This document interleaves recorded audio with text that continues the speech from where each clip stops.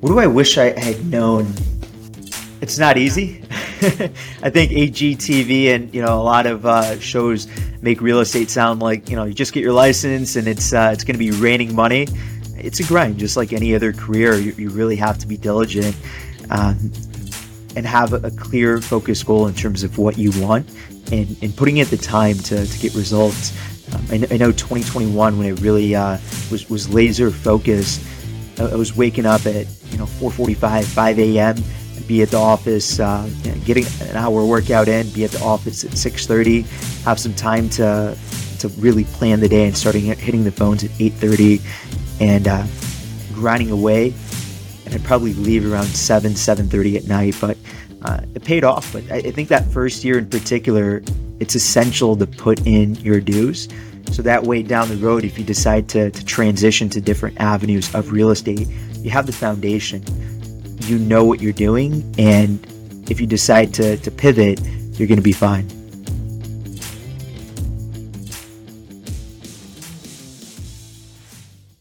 So the question is this: how do most agents succeed in today's competitive real estate market when all the successful agents are keeping the secrets to themselves? So that's the question, and this podcast will give you the answer. I interview agents from all over the world. I ask them their tactics, and they share all of their secrets with me so we can give them to the world. I'm Aaron Amuchastegui, and welcome to Real Estate Rockstars.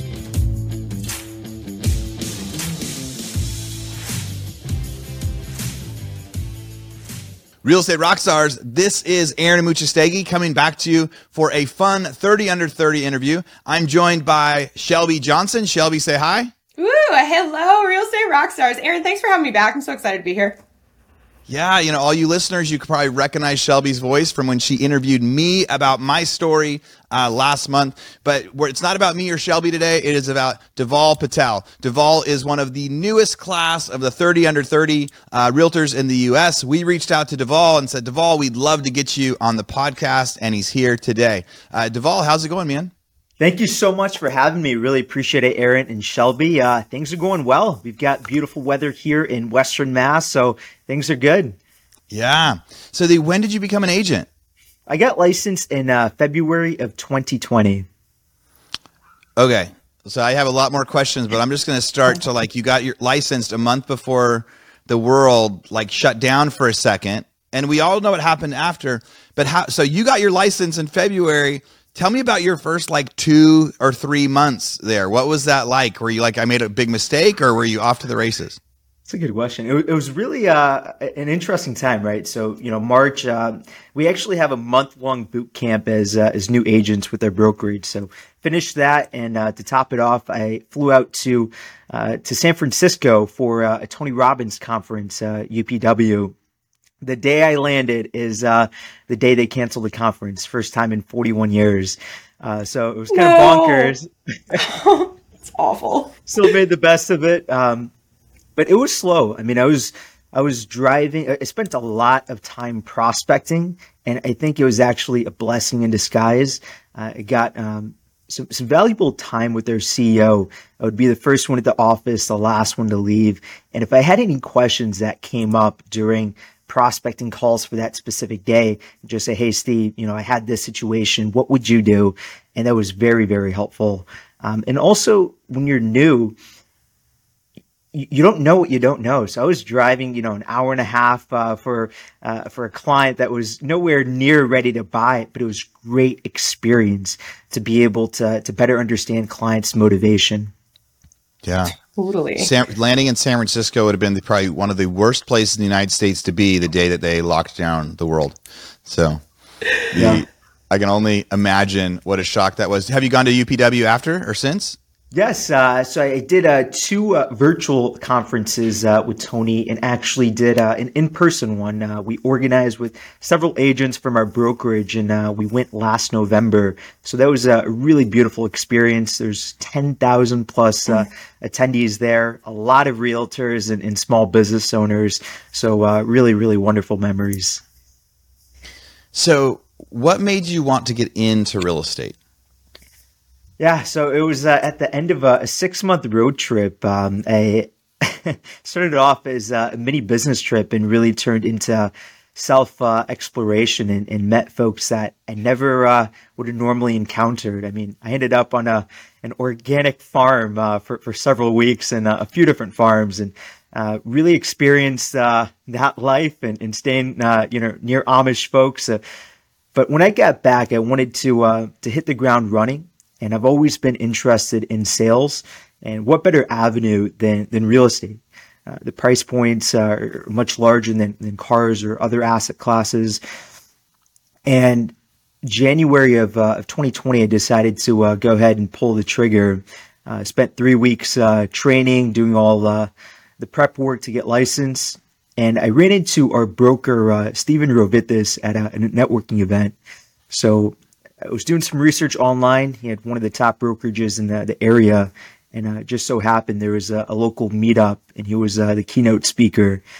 So usually they have, 10, 15 people at these things. And it was standing room only. There was, I think, close to 100 people. And everything that he said was spot on in terms of the books that he recommended, the life advice.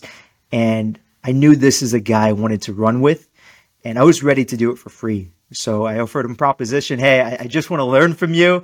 Will you be my mentor? And he's like, It's real estate. It's 100% commission. No need. Come on board.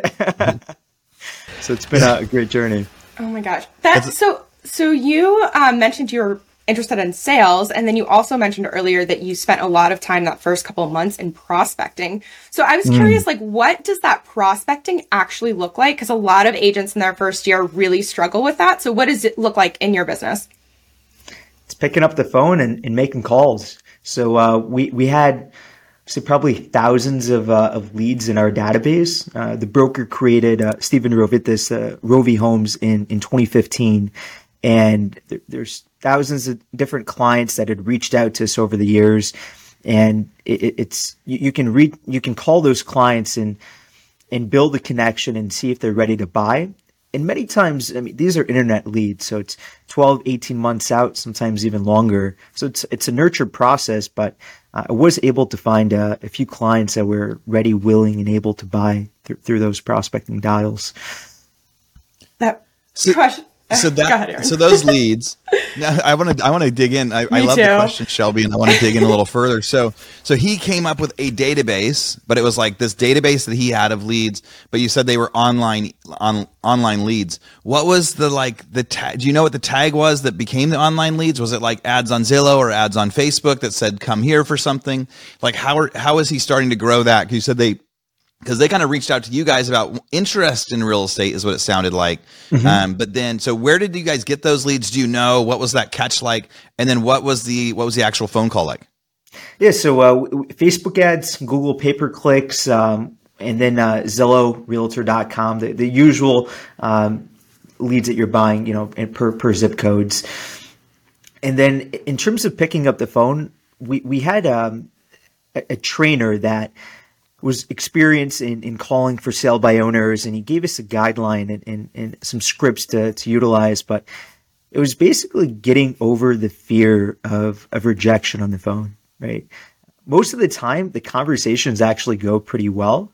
Not all the time, right? You're going to find some folks that aren't the nicest, but I think it's important to not take it personally. You never know what's going on their side. Maybe they're having a rough day, a rough week, or you never know their backstory. So I think my mindset and approach was leave them better than you found them. And if there's anything that we can do as realtors to help and support, and we're not trying to convince them to buy or sell a property. It's, are they ready to move forward in the search? And is there anything that we can do that's going to be of value for them? Totally. What was your favorite script? Yeah. It's a good question.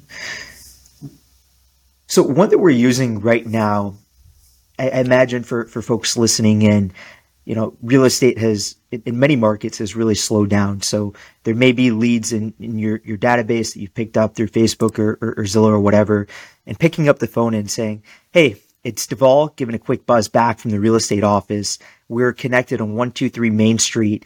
Did you want to go ahead and pop over and take a look at that? Digging a little bit deeper, what did they like about that specific property? Are they still searching, or are they putting it on a quick pause? Sometimes, and then peeling back the onion, you'll see, do they put the search on pause due to some personal things? Are they concerned about interest rates and understanding the motivation behind it? For example, if you have a client that's 6 months pregnant, they need to move within a specific timeline versus a window shopper that is just curious about the market, and really dissecting and understanding where that specific client is in the journey and then being able to best serve them. For example, if they need credit repair, we've got lenders that we work with for free because of the amount of volume that we'll do. They'll help them nurture their credit score and what are different tactics they can utilize to improve that over time. How many calls a day were you like, how many hours or how many calls in the beginning? And then like what CRM are you calling out of? Yeah, the initial CRM that we're using was kind of one and all. So it was a 3-line dialer. You can do offers. It was a good starting point, I'd say, for the brokerage. I don't know, probably thousands of calls over a weekend. Probably actually about 1,000 to 1,500 calls over a weekend, but we're using a 3-line dialer. So definitely sped up the process. Okay. Currently, we're using Follow Up Boss and double dipping with YLOPO. It's a really, really powerful combination. Follow Up Boss is a one-line dialer, but it really helps as agents be more organized and using smart lists and having everything in one central location with a very clear idea of who you need to contact that specific day. So you have all of these thousands of contacts at your disposal. You have the CRM, the triple dialer, the whole thing. Are you required to make calls, or is this just an opportunity presented? Because you're one of the 30 under 30. So that means you've been putting in the extra work and seeing the success. So like, are you by yourself doing these calls, or like, is this a requirement? What does that look like? Great question. I think as a culture, we tend to focus heavy on prospecting because it's one of the leading indicators that's really going to lead to the results that you want. And on Fridays, we actually have a team brokerage call with someone that's an expert when it comes to prospecting. He's been doing it for 20, 30 years. He's actually a keynote speaker with YLOPO at a previous conference earlier this year. So we're very, very lucky to have him on our team as a trainer. And he goes over scripting, different objections that may come up. And we've actually recently changed the model. So previously it was 2 hours of listening to him calling for sale by owners or different clients. And now we spend 30 minutes with him, and then we spend the remainder 90 minutes going over and actually prospecting ourselves, bringing any questions to him. Hey listeners, Aaron here. I just want to tell you about something I'm super, super excited about. You know, a couple months ago, I had a bunch of people in my office in Austin, and I taught what I called my foreclosure masterclass. It was to teach investors how to make money with distressed real estate investing through foreclosures and other sorts of leads that are out there of people that are desperate to sell or need to sell, and maybe they don't even know it yet. And that process. Well, we had so much fun when everyone came to the office. So many people said they wanted to do it again.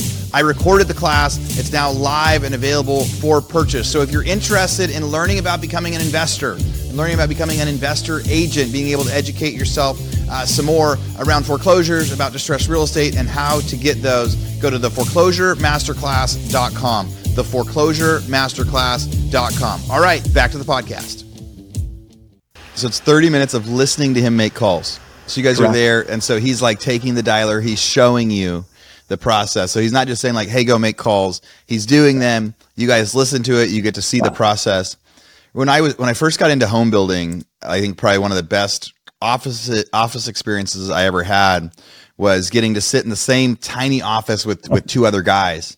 And they were calling and negotiating with trades and like trying to get them essentially to come down on their prices or get quotes, or like these cold interviews of, hey, you haven't heard of us, but we're building 100 houses. Would you like to bid on them? And there was nothing better than me just hearing them have the conversation. And then I could have the conversations afterward. And for me, it felt so natural, but at times when I've tried to go train other people or give people the tasks or like record it once, I haven't had like as good of an outcome and I think about that in the sense that back when I first started, it all seemed like, very natural, but it was only because I heard them talking so naturally, I knew that they could do it. And so I think that's a pretty brilliant idea that they're doing in your office for you guys to be able to do that. How did your first year go? Like, how long did it take to get your first deal? What was that first deal like? And then what was it like, let's say your first 12 months from February 2020 to February 2021? It was a struggle. So first year, my first deal was in May of 2020. So roughly 3 months in, and it was a Zillow client. This is when the team was still paying for leads. And I've actually worked with them. We bought and sold 3 times, and we're looking for a 4th property for them. So it's been pretty fruitful. And I think I was trying to do too much the first year. I was spending a lot of time learning, and I didn't spend enough time implementing. So spending several hours a day learning and listening to different podcasts and books. But I think the key, especially when you're first starting out, is to implement. It's to gain experience, because, it's beautiful listening to an audiobook about how to sell real estate, but it's actually going out there, failing, making mistakes, goofing up on the phone, and understanding that it's going to be okay. And I think that the transition from the first year to second year, I think that was one of the things that really clicked. And to put it in numbers, my first year I sold 9 homes. The second year is 28 units. And I did hire a coach towards the end of 2020. And I think that really helped. I have ADHD, and I was just trying to focus 50 different things. And the coach really helped me get laser focus and have goals in 30-day increments and tangible progress. Right? How many prospecting calls am I making? How many deals are under agreement, etc. Yeah. So what's something that, like, now that you've been an agent for 3 years, 3.5 years, mm-hmm. How many deals have you done? What's like the average price point of that? And what's something now you wish you would have known when you first started? Deals, roughly 60, in the last 3 years. What do I wish I had known? It's not easy. I think HGTV and, a lot of shows make real estate sound like, you just get your license and it's going to be raining money. It's a grind, just like any other career. You really have to be diligent and have a clear focus goal in terms of what you want and putting in the time to get results. I know 2021, when I really was laser focused, I was waking up at 4:45, 5 a.m. and be at the office, getting an hour workout in, be at the office at 6:30, have some time to really plan the day and hitting the phones at 8:30 and grinding away. And I'd probably leave around 7:30 at night, but it paid off. But I think that first year in particular, it's essential to put in your dues. So that way down the road, if you decide to transition to different avenues of real estate, you have the foundation, you know what you're doing. And if you decide to pivot, you're going to be fine. All right. So so let's see now, what are your goals for next year? It's a good question. I think I'm looking to transition into the investing side of real estate and also dive into commercial. So I've got a lot of people that I've met through various networking events that are looking to buy large multifamily properties. And I think it's a very interesting asset class. I'm also I'm participating in a real estate investing course right now, going over fundamentals of wholesale flipping and investing. So I think that's a fascinating avenue that I'm really, really curious to explore. Yeah. Yeah. I think with so many of us, I know Shelby can speak to it. That's like half the stuff people talk about in the mastermind is, us expanding from being agents, right, to also being agent/investors, agent/ like owning real estate. Cause being an agent, working as an agent is great. It's like that first step to wealth. Like having an income is the first step to wealth. But as you become an expert in real estate, there's no better person than to be able to start doing investments, whether it's flips or rentals or wholesaling. At our first mastermind a couple of years ago, a couple of the guys introduced it as they said, if you're an agent and you're not also, wholesaling or doing these other things, it's like you're working just for tips. Like you're leaving everything else on the table because there's this wealth of knowledge and opportunity in real estate. So you might get into some multifamily and some other stuff. The what's the size of the apartment multifamily stuff out where you're at? So in Hartford County, I mean, there's some 30 units, some 20 units. It's not like Texas, I'd say, for the most part, where you have 300 unit apartment buildings. Things are typically a little bit smaller in our neck of the woods, but inventory is still very, very limited. There's a lot of New York buyers coming in, and the prices have really risen. I was chatting with one of the top commercial brokers recently, and she has a listing. It was $150,000 per unit. Yeah. 150. Yeah, you get wide ranges. So we lost Shelby for a minute. Oh, and then and she's gone again. I was gonna introduce her to come back. She's in the middle of a lightning storm at where she's at. So the internet's dropping all the way off and on at different times. So tell us about the 30 under 30 process. So how did you get picked for 30 under 30, and what has that experience been like for you? Yeah, so it's an application through NAR, National Association of Realtors. You're filling out maybe half a dozen or about a dozen essays. You can upload a video and basically sharing your story. So there's a few different things they look at. One is volume and sales, also your community involvement. I'm a member of GHAR, which is a local association in Connecticut. On the board, I'm part of YPN, Young Professionals Network.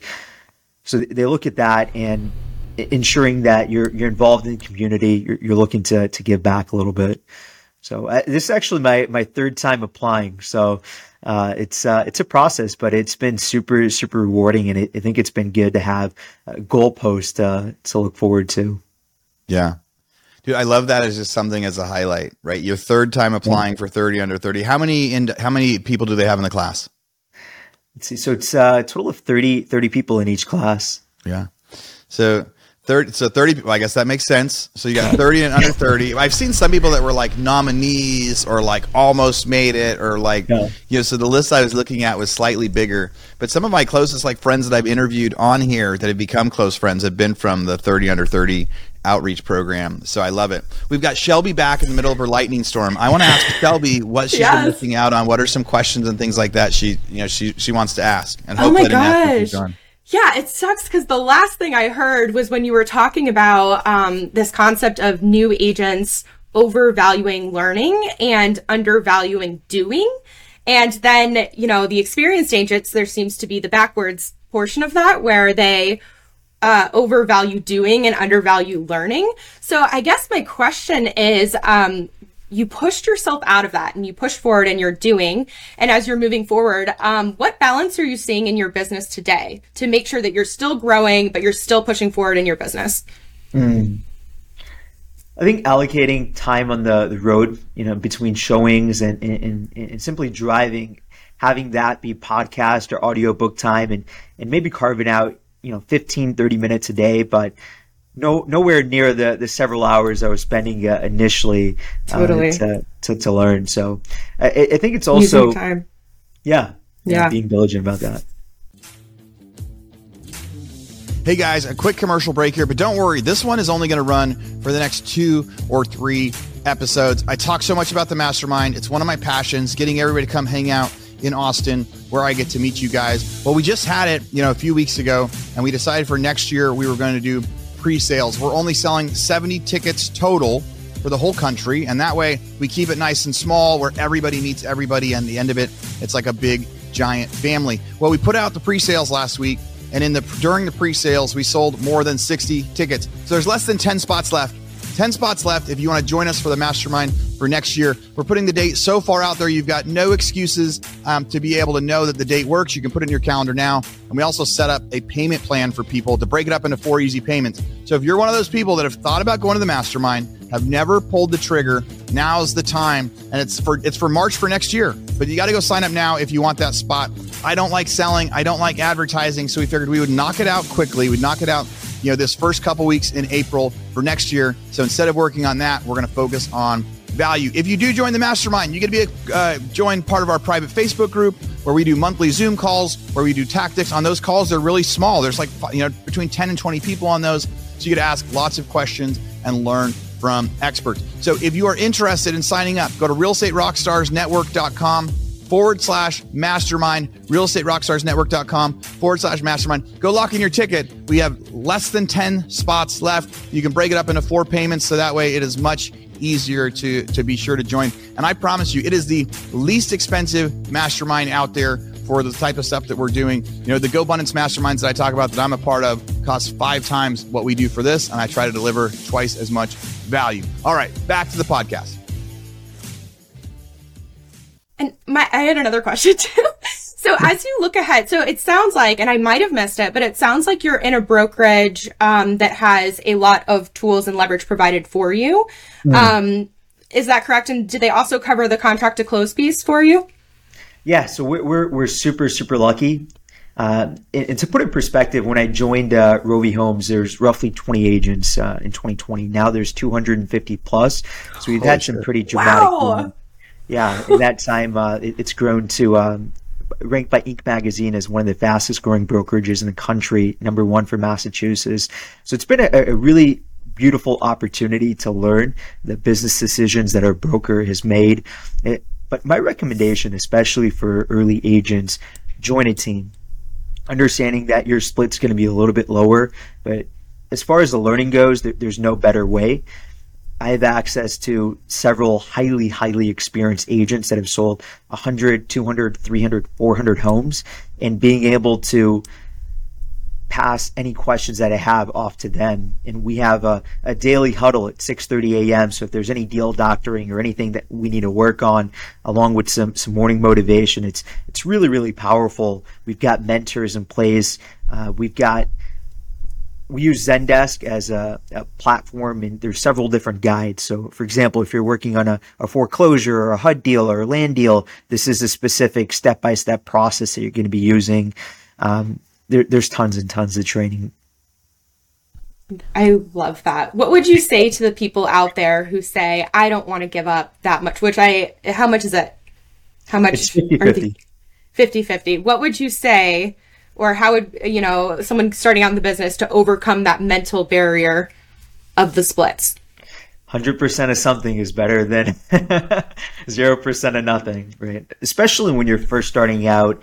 It's a massive, massive asset. I was chatting with a colleague of mine. He was a teacher for 20 years, and he was an agent prior to joining Rovi, but we joined at a similar timeline and took it seriously. He sold over 100 homes in roughly 3.5, 4 years. So we're chatting. Wow. We would have never been able to sell the number of units that we have without the training and infrastructure that Rovi has. There's transaction coordinators that really help throughout the process. There's a lot of checks and balances. So we're very, very lucky. I would love to fly up to where you're at and get a dive into the business and actually see everything that goes on. That's super interesting. More than welcome. Come on by, Shelby. Thank you. I mean, it is wild, right? Going from 50 agents to 250 in a 3-year period. Blows my mind. And then also making sure people get through that. I'm having conversations with agents and brokers every day that commission is the thing they're talking about the most. Commission and commission splits is at the top of mind. I think part of that is as transactions, there starts to be less transactions out there. People start to look at their costs, and then as people, they start in real estate, it's easier to get, say 50% of something is better than 100% of nothing. I love that. Right. So it's when you get started, you were willing to work for the guy for free. So getting paid 50% is amazing. There's no better, job to do than become a real estate agent. Cause people say that a lot. Let me come work for you for free. I get so many emails, messages, texts, everything of let me come work for you for free. But real estate, becoming a real estate agent, if somebody's true about that, they should become a real estate agent.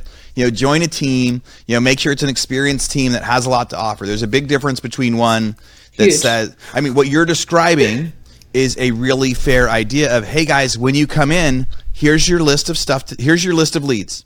Here's your phone number you're going to use. Here's your reminder on your CRM, on your follow-up boss. And now sit with me. I'm going to do 30 minutes of calls So you're going to see exactly what to say. And then after that, and I'm going to show you where to click and what to do, like hands-on learning. And then you're going to take off. So of course, like it's like you're jumping through, you're getting to take like 5-10 years of real estate knowledge and know it at the very beginning.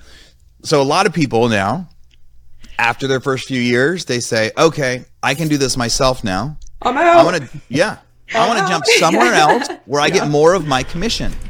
Is that happening in your office? If it's not, how is your broker overcoming that, or your team's overcoming that?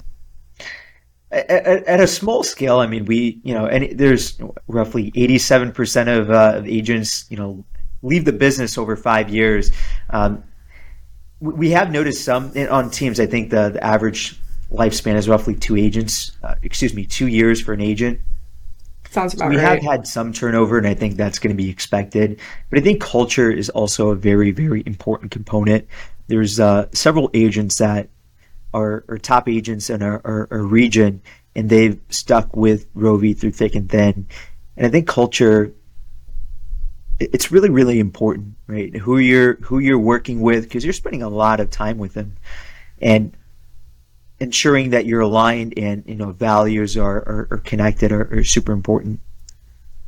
Yeah, it sounds like your organization does a really good job of articulating the value as well. Because I feel like when people leave teams, a lot of times they're like, oh, I'm going to jump ship and do it myself. And it's only once they've jumped that they realize how much the organization was actually doing behind the scenes. So the culture, in addition to the communication and, constant communication, is probably, I'm very impressed from the outside looking in.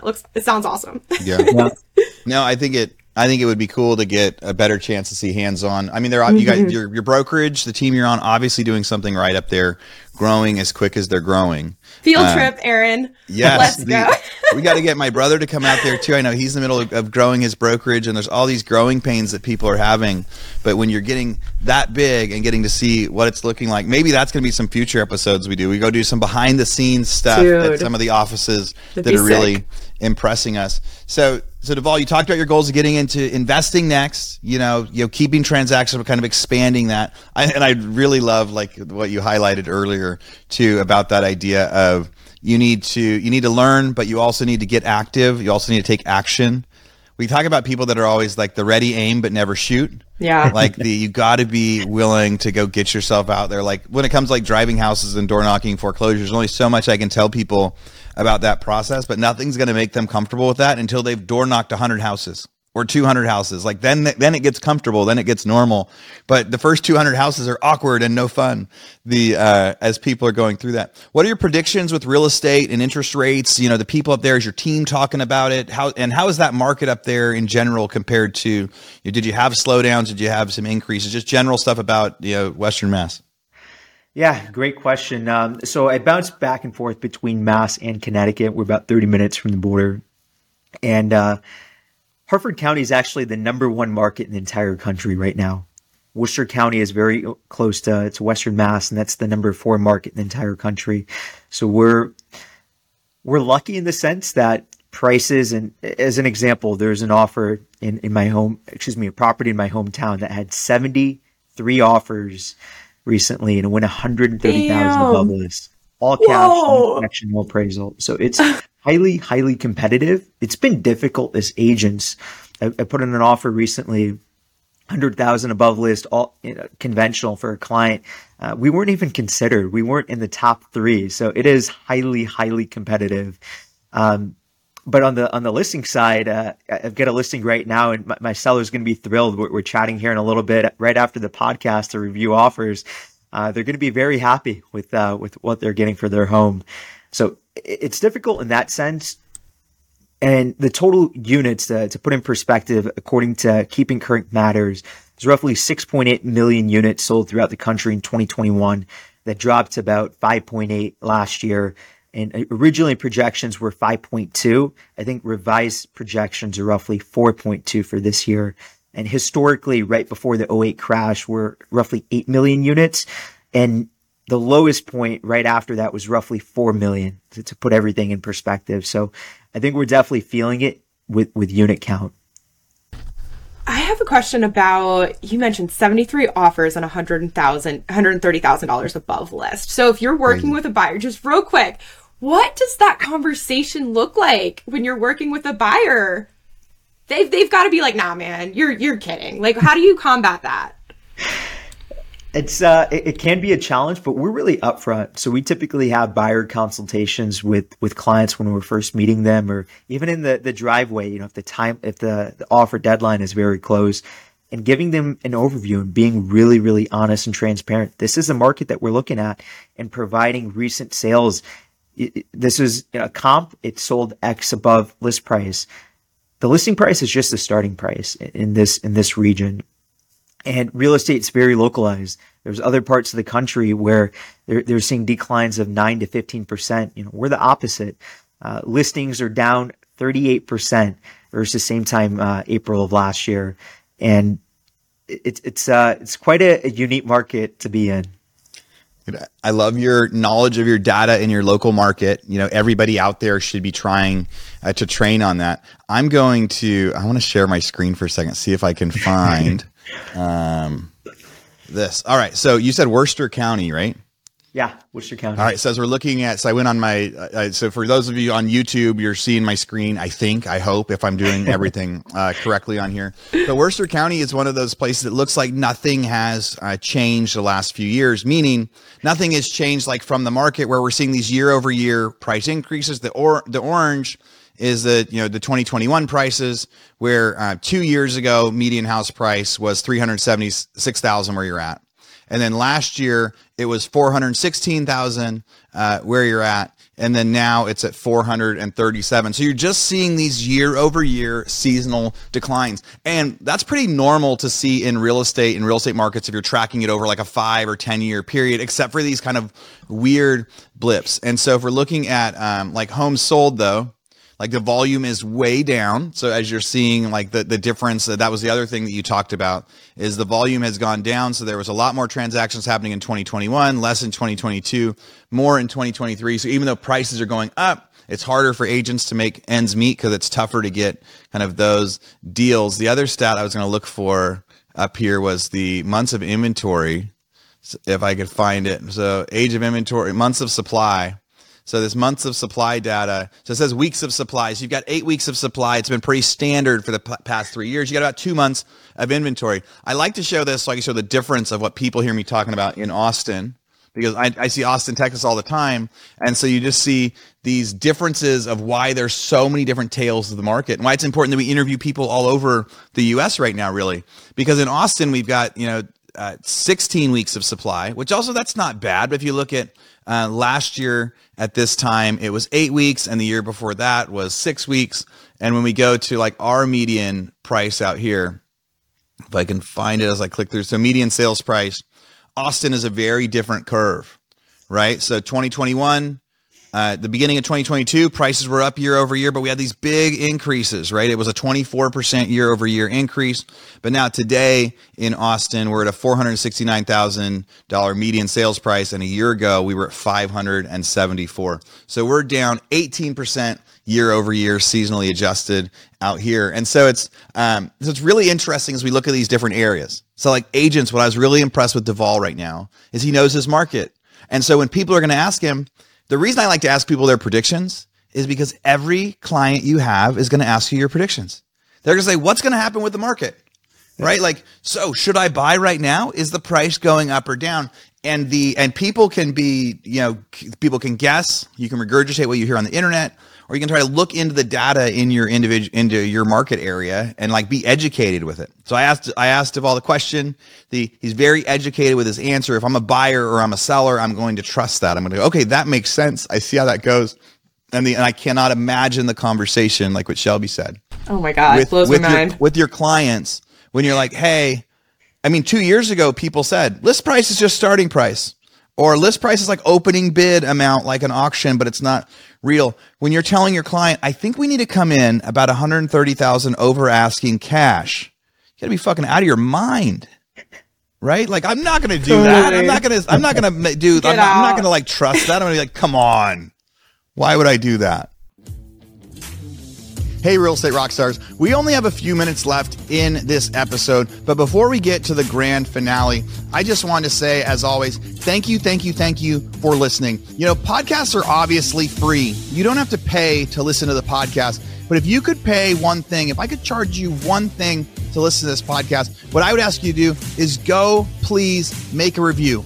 Go to wherever you listen to podcasts, whether it's on YouTube or on Apple or Android, wherever you listen to podcasts, and go give me a review of the podcast. I read them, I listen to them, I try to make adjustments. You know, a couple years ago, I had a ton of bad reviews on the sound quality or the number of advertisements, things like that, and I've really tried to dial in to add value for all of you guys. So please go do a review. If you want to get a copy of the toolbox of the stuff that, you know, everybody that comes on the show, they give us some tactics. They give us something that we put in what we call our toolbox. And so to get that, you go to realestaterockstarsnetwork.com. When you get there, click on the toolbox and you get access to the free gift that every person that we interview on the episode provides. There's things like, you know, listing tactics, how to do a presentation, you know, how to do a newsletter, all sorts of cool, fun stuff. And if you want to talk to me, go find me on Instagram at Aaron Amuchastegui. Ask me a question. I talk to so many of you guys on there. All right, back to the show. Thanks again for being a listener. No question there other than just being like, that's freaking crazy.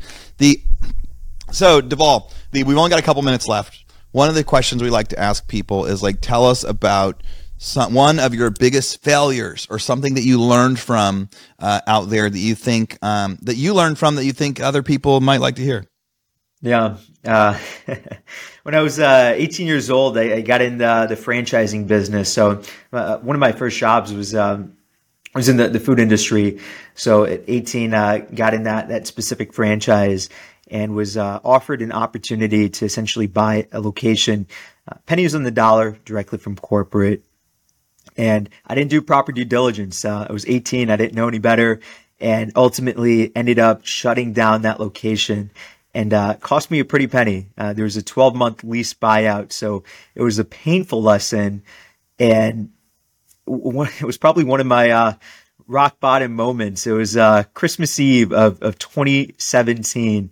I was taking a few courses in Boston at the Extension School at Harvard, and my roommates had gone back home, and here I am in this, you know, cold winter, and we lost a lot of money on that. But it was a great learning lesson in not rushing into an opportunity and letting excitement get the best of you. So taking a step back and really analyzing the consequences. What happens if things don't go as planned? And for real estate, you know, if you're buying a property, what are your exit strategies? You know, if your game plan is just to rent it out, for example, Airbnb, what if the market shifts? You know, what if we do enter a recession and things continue to slide? Are you able to rent it out or sell it? What are some other exit strategies? So I think it was a painful but very, very powerful learning lesson. Dude, your story hit me on so many levels, like that excitement, like been there with my own investment properties, and then also with the Airbnb shutdown. I just shut down 18 Airbnbs and converted them into long-term, so feel you. I have a question though. When you're 18 and something's costing you a pretty penny, like I want to ask how much a pretty penny is, but more importantly, I want to ask about like, how did you find the money to cover that? If that's okay for asking, Aaron. Yeah. Because we're like, yeah, okay, cool. Yeah, absolutely. So I've been saving since I was 14, and you know, expenses are pretty low, so I had a good chunk saved up, and the cost of the location was fairly minimal. So the total loss, ready for this? It was roughly $60,000. Damn, as an 18-year-old. That's like life savings, man. If you're 18, 60,000 is $1 million. 6,000 is $1 million. Yeah. If you're into 5 digits of savings when you're 18 years old, that's $1 million, and it's like nobody can stop you. And oh my goodness, I bet you learned. You know, I've learned the hard way several times about like corporate and office leases, right? Yeah. Retail leases, office leases, and so you get these and you go, this is a really, really great idea or something, but that is probably the worst buyouts I've ever had was whenever my wife said the way that I should be able to predict the market is based on when I sign a giant office lease. Because every time I've signed like giant office leases, within 2 or 3 months, I'm actually like laying off 90% of my people. And it's happened 3 times in my little, so she said that's the bigger predictor of like, the top of the market when Aaron actually, because I also hate getting them. So she's like, the biggest predictor of are we at a housing like bubble is when Aaron is so confident he's going to sign a long-term lease at a giant office space, and then it's going to work. So we only got a minute or 2 left. I just wanted to ask Shelby, like, what was your favorite thing you heard from Dhaval today? If you were going to highlight some of the stuff that you learned. There are so many things. Oh my gosh. What I mentioned before about the conversion from the learning piece to the doing piece, because I feel like that is such a big one. I also love that I caught the tail end of it as I was coming back in, but you applied 3 times for 30 under 30, where everyone quits too early consistently. And also love that you're getting into investing. I'd love to talk to you offline about that as well. So of course. Yeah. That's what I got. Yeah, Dhaval, you would be a perfect fit for our group that hangs out annually out in Austin. Like, you're at that perfect spot in your career Totally. where you're doing a lot of good stuff in real estate, but trying to expand into these other businesses and other investment stuff. People are going to want to reach out to you, Dhaval. They're going to want to send you referrals to your area. They're going to want to ask you how you're doing it, or they're going to be like me and Shelby who want to come tour your office and shadow you for a day. What is the best way people can come find you? Yeah, I've been super lucky, and mentors have done this for me, so I'd love to pass it forward. Shoot me a text. It's my direct business cell. It's 413-224-6219. Again, that's 413-224-6219. Awesome. I know people are going to be reaching out to you. To all you listeners out there, as always, thank you for listening. If you want to come tell me how I'm doing, give us the good review, the bad review, come find me on Instagram at Aaron Amuchastegui. Shelby, what's the best way people can follow you? Instagram at The Shelby Show. The Shelby Show. It's one of my favorite places to meet people, to get to chat. And for any of you listeners that have reached out already, you know that I answer those messages. We talk and we become lifelong friends. It's the real deal. Dhaval, thank you so much for coming on today, sharing your story, and providing so much value to new agents. You're awesome, dude. Thank you. Appreciate it. Shelby, thanks for joining me. Thank you for having me. And Real Estate Rockstars, thanks for listening. This podcast is a part of the C-Suite Radio Network. For more top business podcasts, visit c-suiteradio.com.